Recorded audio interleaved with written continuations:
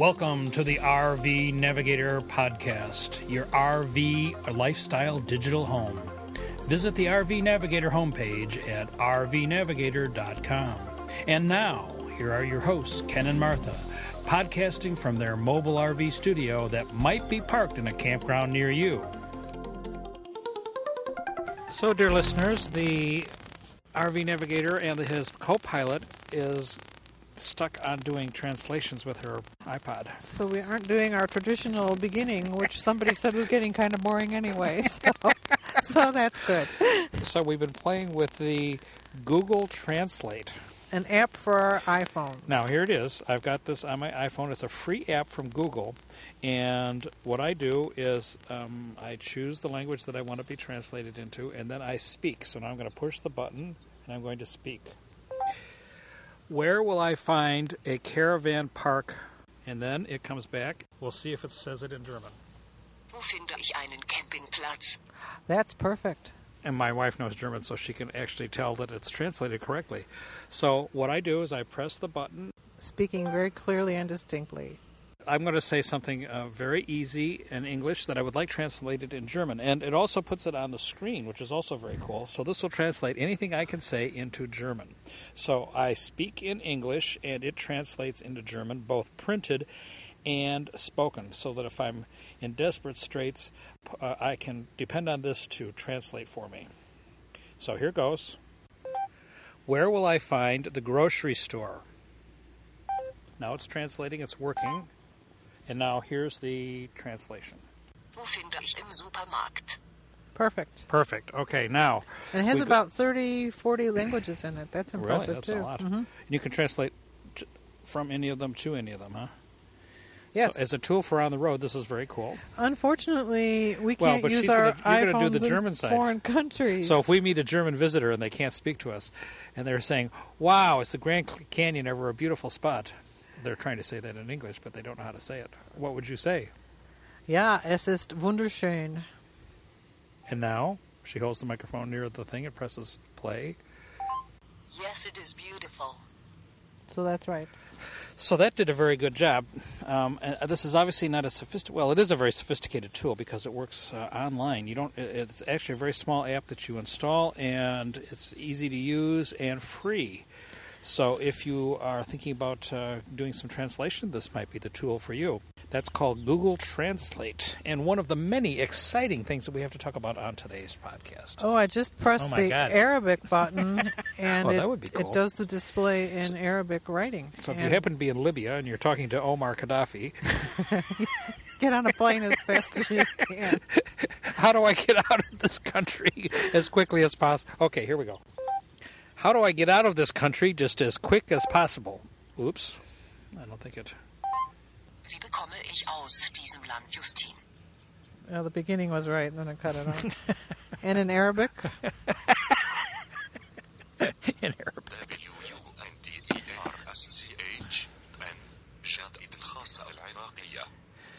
And of course... All of that means that's beautiful. Yes, it's beautiful. Wow. And of course, this app is available for both Android as well as the iPhone, so you might want to give it a try. Also, you know that the iPhone has now come out for Verizon, and we are going to be coming up and probably getting a Verizon iPhone, even though it's CDMA, which I don't like as well as GSM, but we find out that AT&T is not even available in 5 states. Out west. So that if you are in North or South Dakota, Wyoming, Montana, or someplace else, you can't get AT&T service or an AT&T iPhone. So then we couldn't speak German on our phones? No, you'd have to use your Android, which is the other option of things to try. So we're excited to have the iPhone come to Verizon, but we won't be getting it until the summer, and we didn't know that AT&T didn't even exist in those states. When we were in those states, we had Sprint. But I remember driving all the way across South Dakota, and my phone didn't have Sprint. We're hoping that Verizon is a little bit more better service, but we find out that in recent tests that their data service is about half what it is on AT&T in terms of speed. So that'll be an interesting transition. We just won't be happy. Yep. And then we've been watching. We don't watch Jeopardy. I've never even actually seen Jeopardy, but We watched Jeopardy the other day because it had on it Watson, the latest Jeopardy player.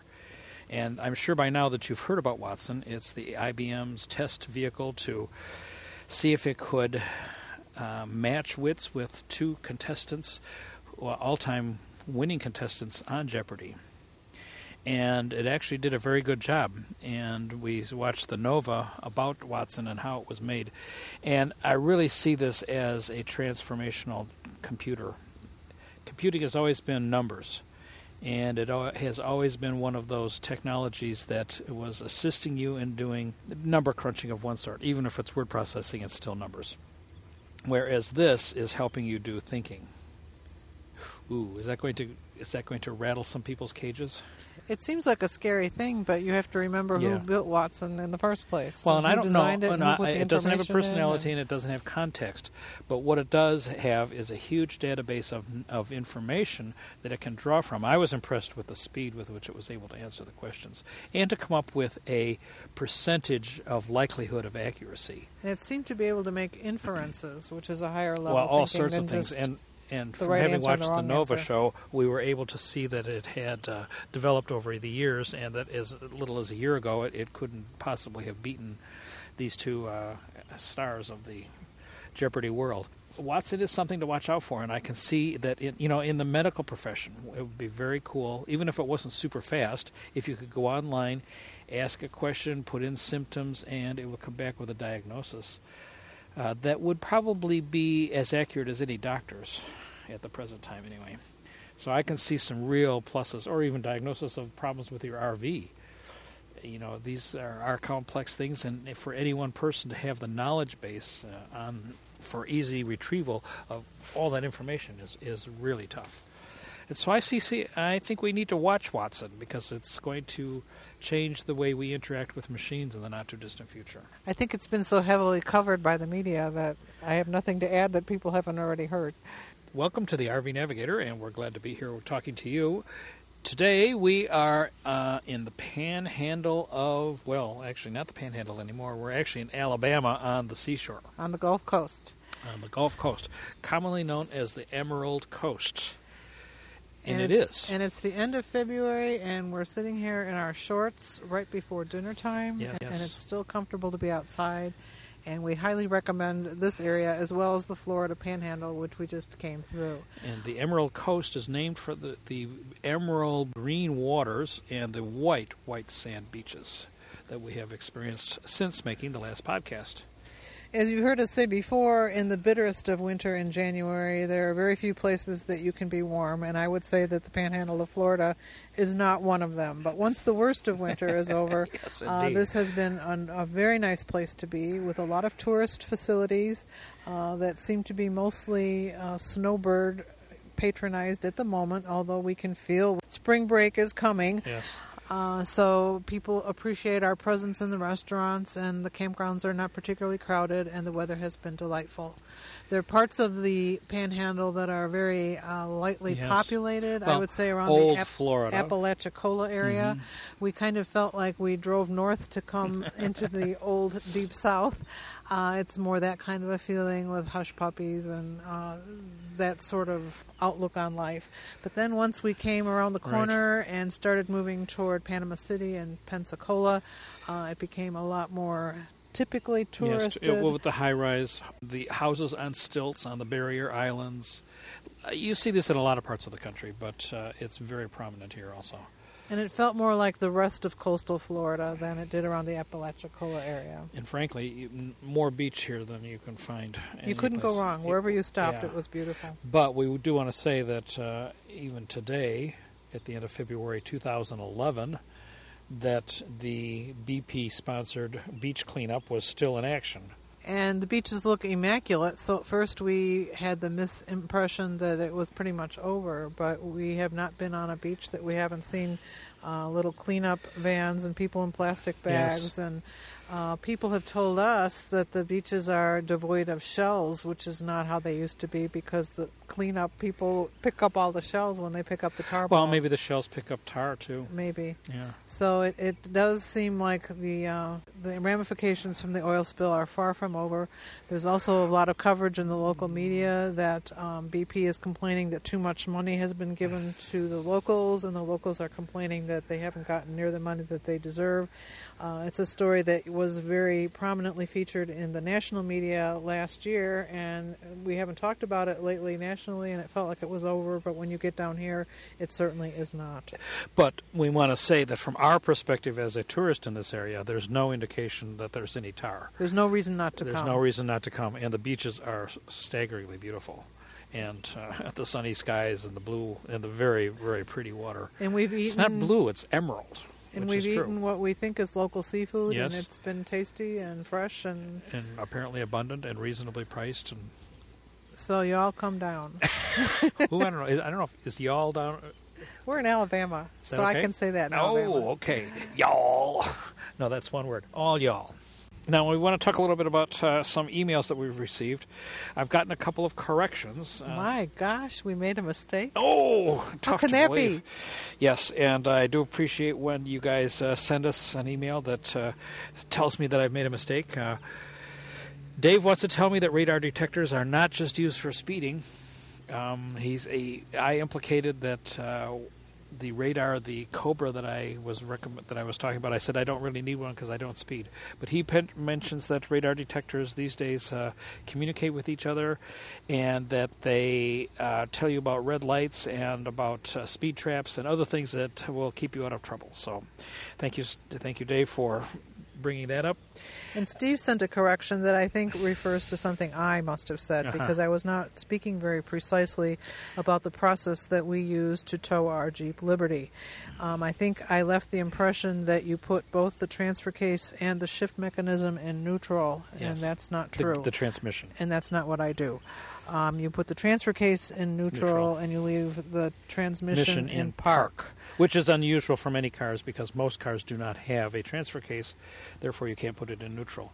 So that in those you put the transmission in neutral, but apparently it hurts the transmission if you leave it in neutral in the Jeep Liberty, or probably any of the Jeep products. So sorry I said it wrong, but I'm glad I'm still doing it right. The bottom line about this, though, is that the Jeep is probably one of the easiest of the cars to hook up and tow. And that's why so many people use them. Although we're kind of shopping for a new one, and I was very glad to see in the current issue of Motorhome Magazine that they came out with the new towing guide. That's cars that you can tow. And I think the number of cars that you can tow has expanded, which is nice to see. Gives us lots more choice. But there were several, as we mentioned last month, several little idiosyncrasies that you had to go through in order to tow many of these cars. And I mentioned last month about the fuse switch that you could put in, and many of the cars need those. But with the switch, I don't see that as much of an issue. In this campground, and we're staying in kind of a special campground, which we'll talk about in a minute. But in this campground, we see lots of Jeeps, the Chevy Traverse, the Honda CR-V, and then a collection of other larger vehicles. This campground, we kind of picked it out of the sky, and it is kind of unique. We've never stayed in one like it because you can't stay here unless you're in a motorhome. Wow! And when we went on the 32-footer, when we went on the website to make a reservation, we had to press a button to say that yes, we had a motorhome, and no, it wasn't older than 15 years old. And we thought, oh my God, if it was a few years. I'm glad they didn't ask about us though. And you can't be more than 65 to stay here.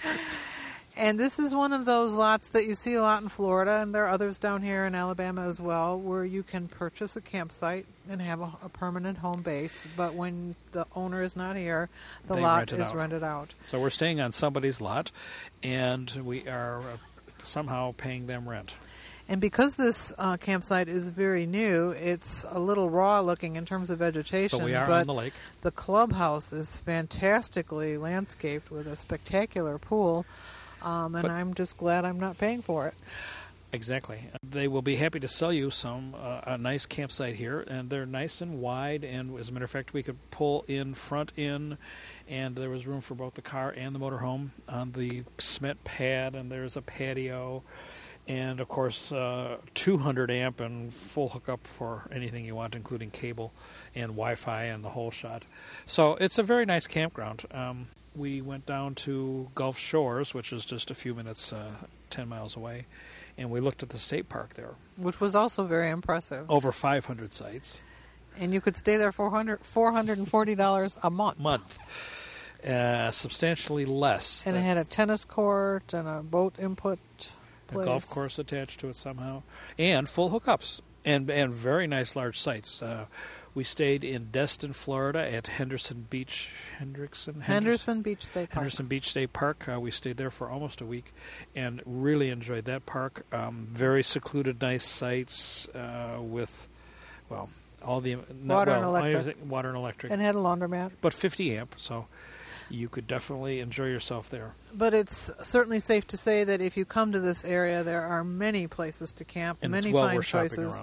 I don't think we would need a reservation here. Not at this time of year. No, maybe spring break. Well, maybe at the state park it said it was full. Oh, yeah, and that's certainly right. at Henderson it said it was full. That's right. It was full. So if you want to stay at one of the lower priced but nice state parks, you had best make a reservation. And I assume that in the summertime that it would be very busy. So if those of you who are summertime campers and are planning to come down and go to the ocean, because this is a straight shot down from lots of places. The folks next to us are from Tennessee, and they said it was 500 miles. You can zip down from Missouri or southern Illinois and even Wisconsin. The Midwest. It's a straight shot south. So this is probably the first place you could go and the closest to ocean that you could hit. So definitely consider this, and lots of things for kids to do. Good family area, yeah. Although many of them are closed at this time of year, because it must be really hot here in the summer. But being on the ocean, it might be just really nice. And, of course, the state park was right on the ocean. But as we've learned, being on the ocean is not all that beneficial. In the winter. Because the cold water condenses the warm air and makes fog. And then the fog comes in and sits on you and makes you cold and damp feeling and obstructs the view. I don't know how I got onto that because I missed the other correction. The other correction, which I don't want to. This is from Jeff. I'm catching up on the podcast, and I just heard the one where you talked about the Norcold recall fix. Just as an FYI, that auto protect shutoff does not allow the fridge to be turned back on when the over temperature condition clears. The trip point is over twice the normal operating temperature and will completely shut down the fridge, period. The whole point is to force you to get the unit to a shop to look over the burner assembly for failure or damage. I hear that the factory will allow the shops to either clear or replace the cutoff if nothing else is found wrong. And he also mentions that the problem is just as dramatic with electric, which I was surprised at, as with gas, so that you could have a fire even with because I guess the stuff leaks out. If it gets too hot. So that's disappointing. Once it trips, that's it. Yep. Stop and get a styrofoam cooler for your food, because you're not going to have a fridge anymore. And certainly we've been many places where there's no Norcold refrigerator repair place. Oh, I bet you most RV places will do it. Yeah, depends where you are. Yeah, but there's always places around, and there's always your local Camping World, which will always fix it. Now, on to some news. We found an interesting story about a poor RV park in the UK. They had starlings descend on the park en masse, leaving behind up to 7 inches of droppings all over the park, showing signs of moving on after the site reported the bird scare. This is not something. Can you imagine your RV, or as they call them, caravan, sitting out there under 7 inches of bird poop? Do we have insurance against bird poop? And the article says that the campground paid £10,000 to clean it up, which would be over $15,000, depending on when you're translating that. Yeah. Also, I had another email from Alyssa, And she mentions that she's found a new website that has great links that you might want to take a look at. And I'm going to put that on the website. It's from our friends at Excel Distributors, the mattress people. They seem to have a lot of interest in camping. It is a page on parking your RV or camper for the night. The page includes general information on campgrounds, Pilot, Flying J truck locations, as well as Walmart locations and which ones allow overnight parking. I thought you'd find this page useful too, and we certainly do. And I will stick it on our links page as well as on this month's show notes page. Another email from Robert, and he asked us to talk about a couple of topics which are of interest to him, and he wants to hear our comments about this, and of course we will be happy to provide that. But we also would be interested in hearing from you. He says, security and safety while on a trip or parked. I use Walmart parking lots for brief overnights. We have two. And overall, as a rule, we feel very safe, and we've never had a problem, whatever, of any sort, in any campground that we've ever been in, or at a Walmart. But Walmarts make me the most nervous. I don't know that it's anything we did or didn't do. Some of that is a matter of luck. Yes. Oh, yeah, absolutely. And, I think it's just paying attention to your surroundings and knowing and being with other people, I think, is another important factor.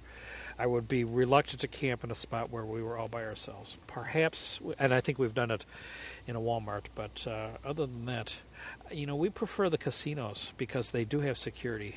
And there are lots and lots of casinos that allow parking for free. So the Walmart, I think, is one of our last choices as far as we're concerned. Am I right about that? Yeah, well, it depends. To me, it's certainly never brief overnight stops often depend on location. Yes. If the Walmart was right by the expressway that we were going to go on the next day. Yes, but it also depends on location, and how it looks. And we've been to some that we've passed up. That we pulled into and pulled out of again, Yes, and I would not stay at a rest stop. Even though they say they have security, and most rest stops you can't stop overnight anyway. But although we did stay on the Ohio on the Turnpike, which had actual campsites. I think if you go back a few podcasts, you'll find that. Well, we talked about that. Yeah, we've just never had a problem, but I think it's because we're cautious and we look around and we're aware and we try to be low key. Don't put out all the slides and don't make it look like you're not home. You can buy one of these little devices that looks like you have the TV on in there that flickers. Oh, it flickers? I think we mentioned that in one of our podcasts also. And he also says, please discuss firearms. We really can't discuss them because we don't have them. We don't like them. We don't own them. We know about the Second Amendment, but we don't practice it. It's slightly out of date. But, of course, if you travel in any other country, you do have to be very careful about firearms because the Canadians in particular are very, very cautious about this. I heard about one guy who they found a bullet. He'd removed his guns, but he had a bullet in a drawer or something, and they turned his RV upside down because they thought that if there's a bullet, there's got to be a gun. And, that's the kind of thing that you don't want to have happen. And we have been searched at the border going into Canada, and of course the Mexicans are really sticky about big on guns. Firearms big too. on firearms. On you not having you them. may think this is strange, but they blame us for all the guns that are going down into Mexico, and they and all the drug dealer deaths. Right, and they actively search RVs for guns, and we have had that happen also. So it's best just not to have one. Full-time RVing, pros and cons. Well, we've never been full-timers. No, we are full-time part-timers. So if you like the words of a full-time part-timer, I don't know, we'd like to have a place that has our stuff. To me, I would only full-time if I couldn't afford to also have a stick-built house. If you had to choose between having a house and RVing. At this stage in my life, I would probably full-time. Yes, I would agree. But earlier, no. So the pros and cons is basically, I think, for most people, it would have to be money. Money. Yeah, if you got the money to have both, then you would probably do it. And a lot of people that we know that full-time have some sort of home base. It could be a campsite that they've purchased, like where we are now. In a place where you have your doctor and your dentist and all that kind of stuff. But we have talked to RVers, and we talked to somebody fairly recently who found getting rid of their house to be a big relief. And, of course, this is not our issue, but if you are somebody who has a lot of stuff and you just cleaned out your parents' house that had a lot of stuff, and you said, I don't want to leave that to my kids. I want to clean out my own stuff, and the only impetus I have to clean out my own stuff is to get into an RV, then you might want to consider going into an RV. And, this really restricts yes, it gives you the excuse and the motivation to get your act together and to clean out your drawers. But that really is not our issue. As a matter of fact, I would feel bad if I got rid of all my stuff. And my drawers are very clean. Thank you very much. Well, let me check your drawers. Unzip.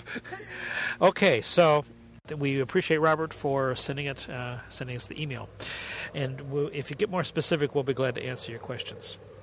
Next, we want to mention Magna Shades that were installed by Jeff. As you know, we went to MCD last fall, and we had electric shades put in the front. And they were very expensive, more expensive than we expected. And I think if I'd known about this product, I probably would have done this instead, because this offers the same sort of shade, but you put it on the outside with magnets. These people had to go up and snap them, and get out a ladder and put up their shade in the front. This is for the motorhome windshield, we should add. Yes, and on the side. To get up there and snap it from the outside and put it on. It may be better on the outside, but I'm just not going to do that very often. So they have I don't know how new this is, but it's a nice system. He received it while we were there and was able to show it to us, and I have some pictures that I will be... Could you do windows for a trailer this way, too? I think you could, because he had the shade custom made for his windshield. It'd have to be a pretty big window. Well, I think of our fifth wheel. We had a big window in the back. Yes, I'm thinking about the back of your fifth wheel, but they're mostly smoked anyway. I don't know. Yes, I'm sure you could. Because the way this works is very cool, because you glue a magnet on the inside, so you're on the inside of the coach, and you glue these magnets around the periphery, and then of the window, and then the magnet goes through the window. The magnetism goes through the window and holds the magnet that's sewn into the shade on the outside. So yes. So he just had a long pole used to put the shade up high. Yeah, so there's no clips or stays to get, and you just kind of move it around until the two magnets make contact and snap the magnets jump together, and it really looked nice and smooth, and will do a good job of blocking out the sun. But yet, it's one of those shades that has see-through capabilities also. And as I see when I look at the website, you can actually have pictures drawn on the shade. Oh, decorate them. And then when you put your windshield wipers back over your windshield, that helps to hold the shade down too. So yes, it looked like it would stay there even in high wind. And so that's a company called Magna Shade. Good idea. And we will put the link up for that, of course. Many people ask us, how do I get started in RVing, and will I like it, and do I want to do it? And even for some of you who maybe are overseas and are thinking of coming to the United States and are a little bit apprehensive about this, there's a company called Tracks and Trails, and I don't have any first-hand knowledge of them, but I found them on the web. And what they do is they plan your entire trip, and they rent you the RV to go along with it. So they make the reservations at the campgrounds for your whole family. And so for about $4,000 for 10 to 12 days of camping in an RV. They plan the entire trip, tell you what to do, give you a complete itinerary, and they don't go with you, but you then pick it up and do the trip. And most of these are through the national parks in the United States. And this would be a great way if you're a little bit apprehensive about RVing and don't know whether it's for your family, or if you're coming to the United States and you're looking for a company that will plan your trip and you don't know exactly what you want to do once you get here. This is a great company it sounds like it's a great company for taking care of all of those details. They sell you the package that includes the itinerary and the RV. They will also do it for hotels, but I think the RV nature of it is especially appealing. So you might want to take a look at Tracks and Trails if you're thinking about going to some of the great national parks that we have in the United States. We read Budget Travel, and they have one of their columnists, Valerie, wants to know about the best RV trips. And tips. So Valerie says that she's been daydreaming about doing some RVing, but she's grown up in a family that never RV'd, and she doesn't know much about it, and it's just a daydream at this point. And she would like some real first-person advice from real and word. We know that our listeners will provide that. So she's asking questions like, what would you tell a first-timer about to embark on her inaugural RV vacation? I want to hear all your best road-tested tips, the easiest vehicles to operate, the best strategies for plotting a route, your favorite RV campgrounds, the ultimate packing list, smart money-saving tricks, your worst mistakes, and your greatest discoveries.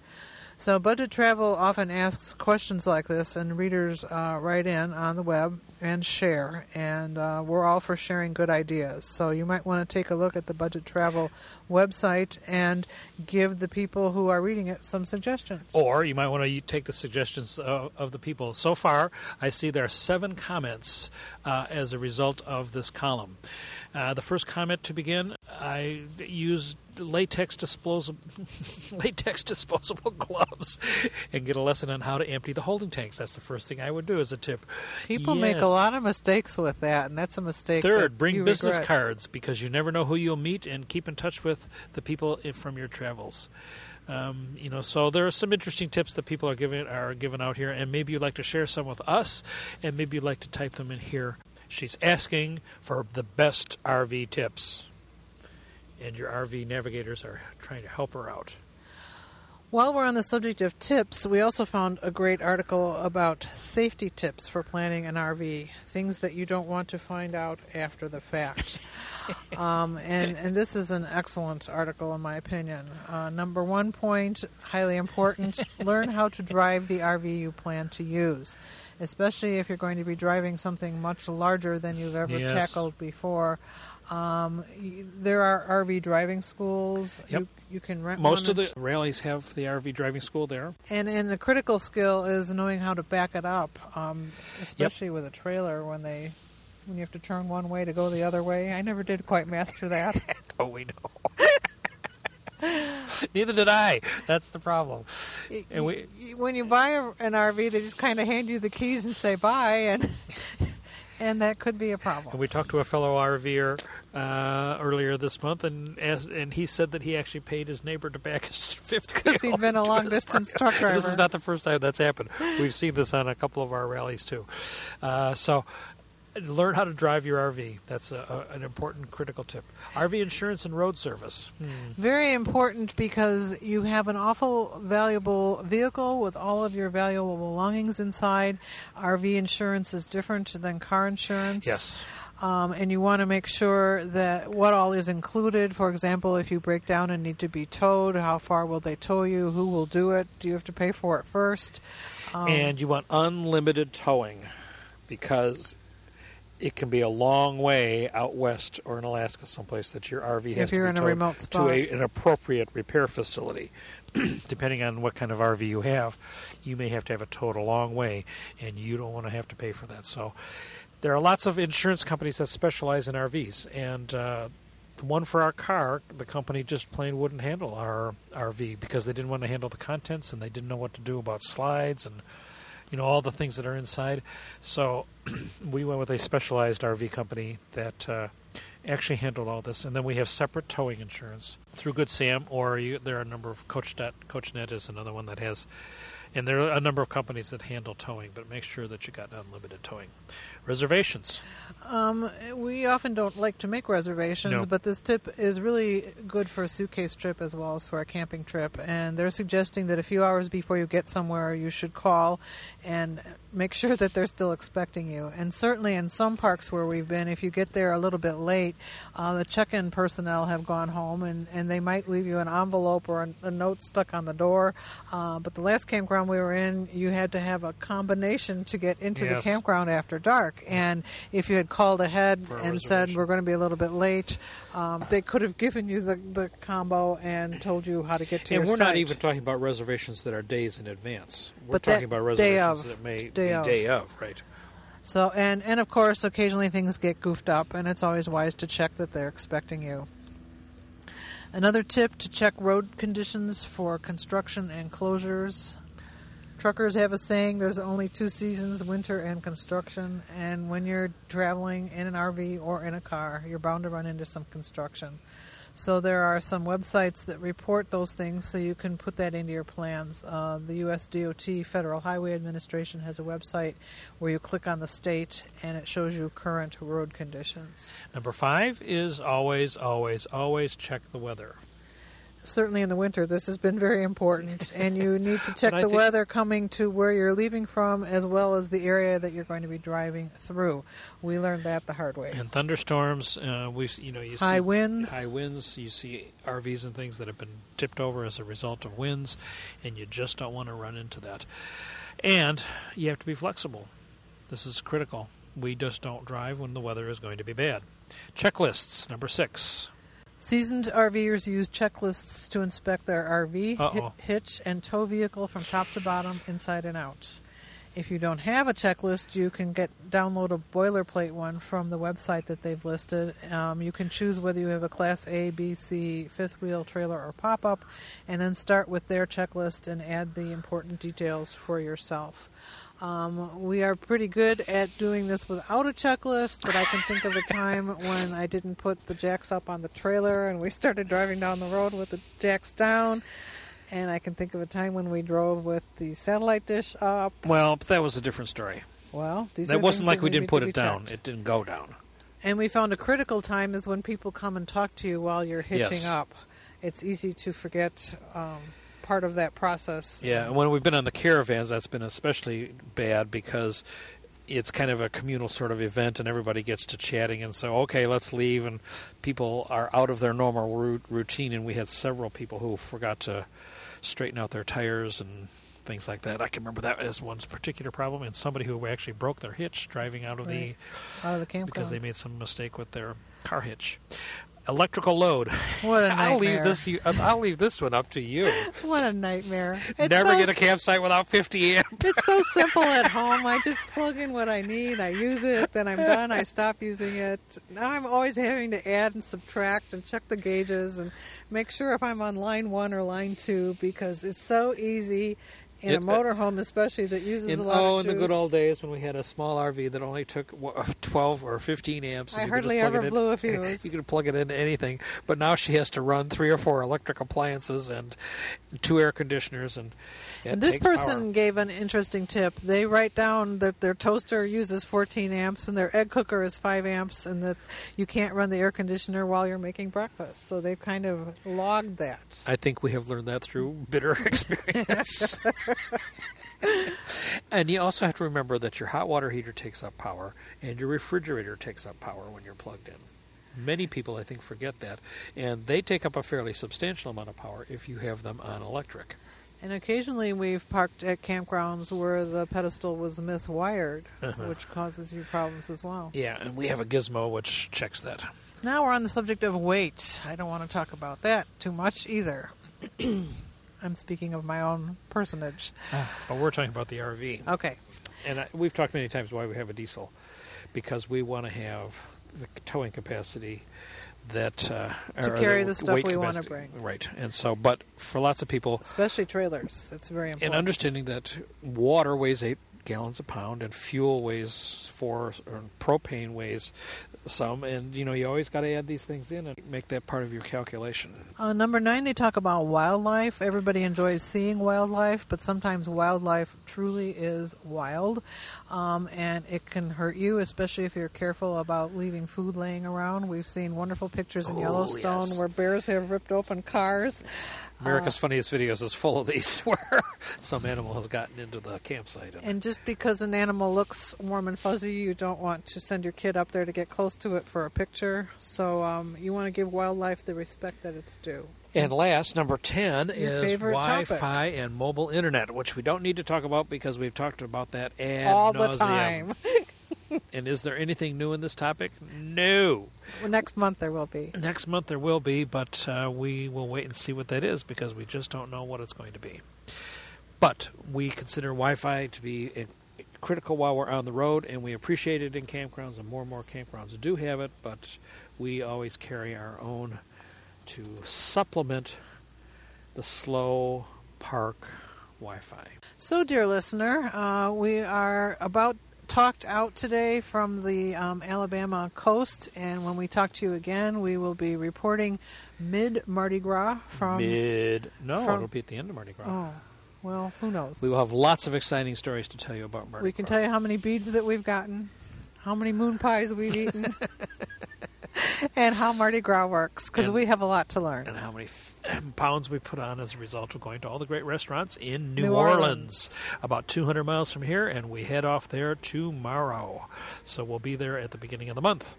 So Mardi Gras is late this year, but we're going to be there for the entire thing. So, dear listeners, we appreciate you listening. Please send us an email. Especially when we make mistakes. Yes, we hope to see you at a campground near us in the not-too-distant future. Talk to you soon. Thanks for listening.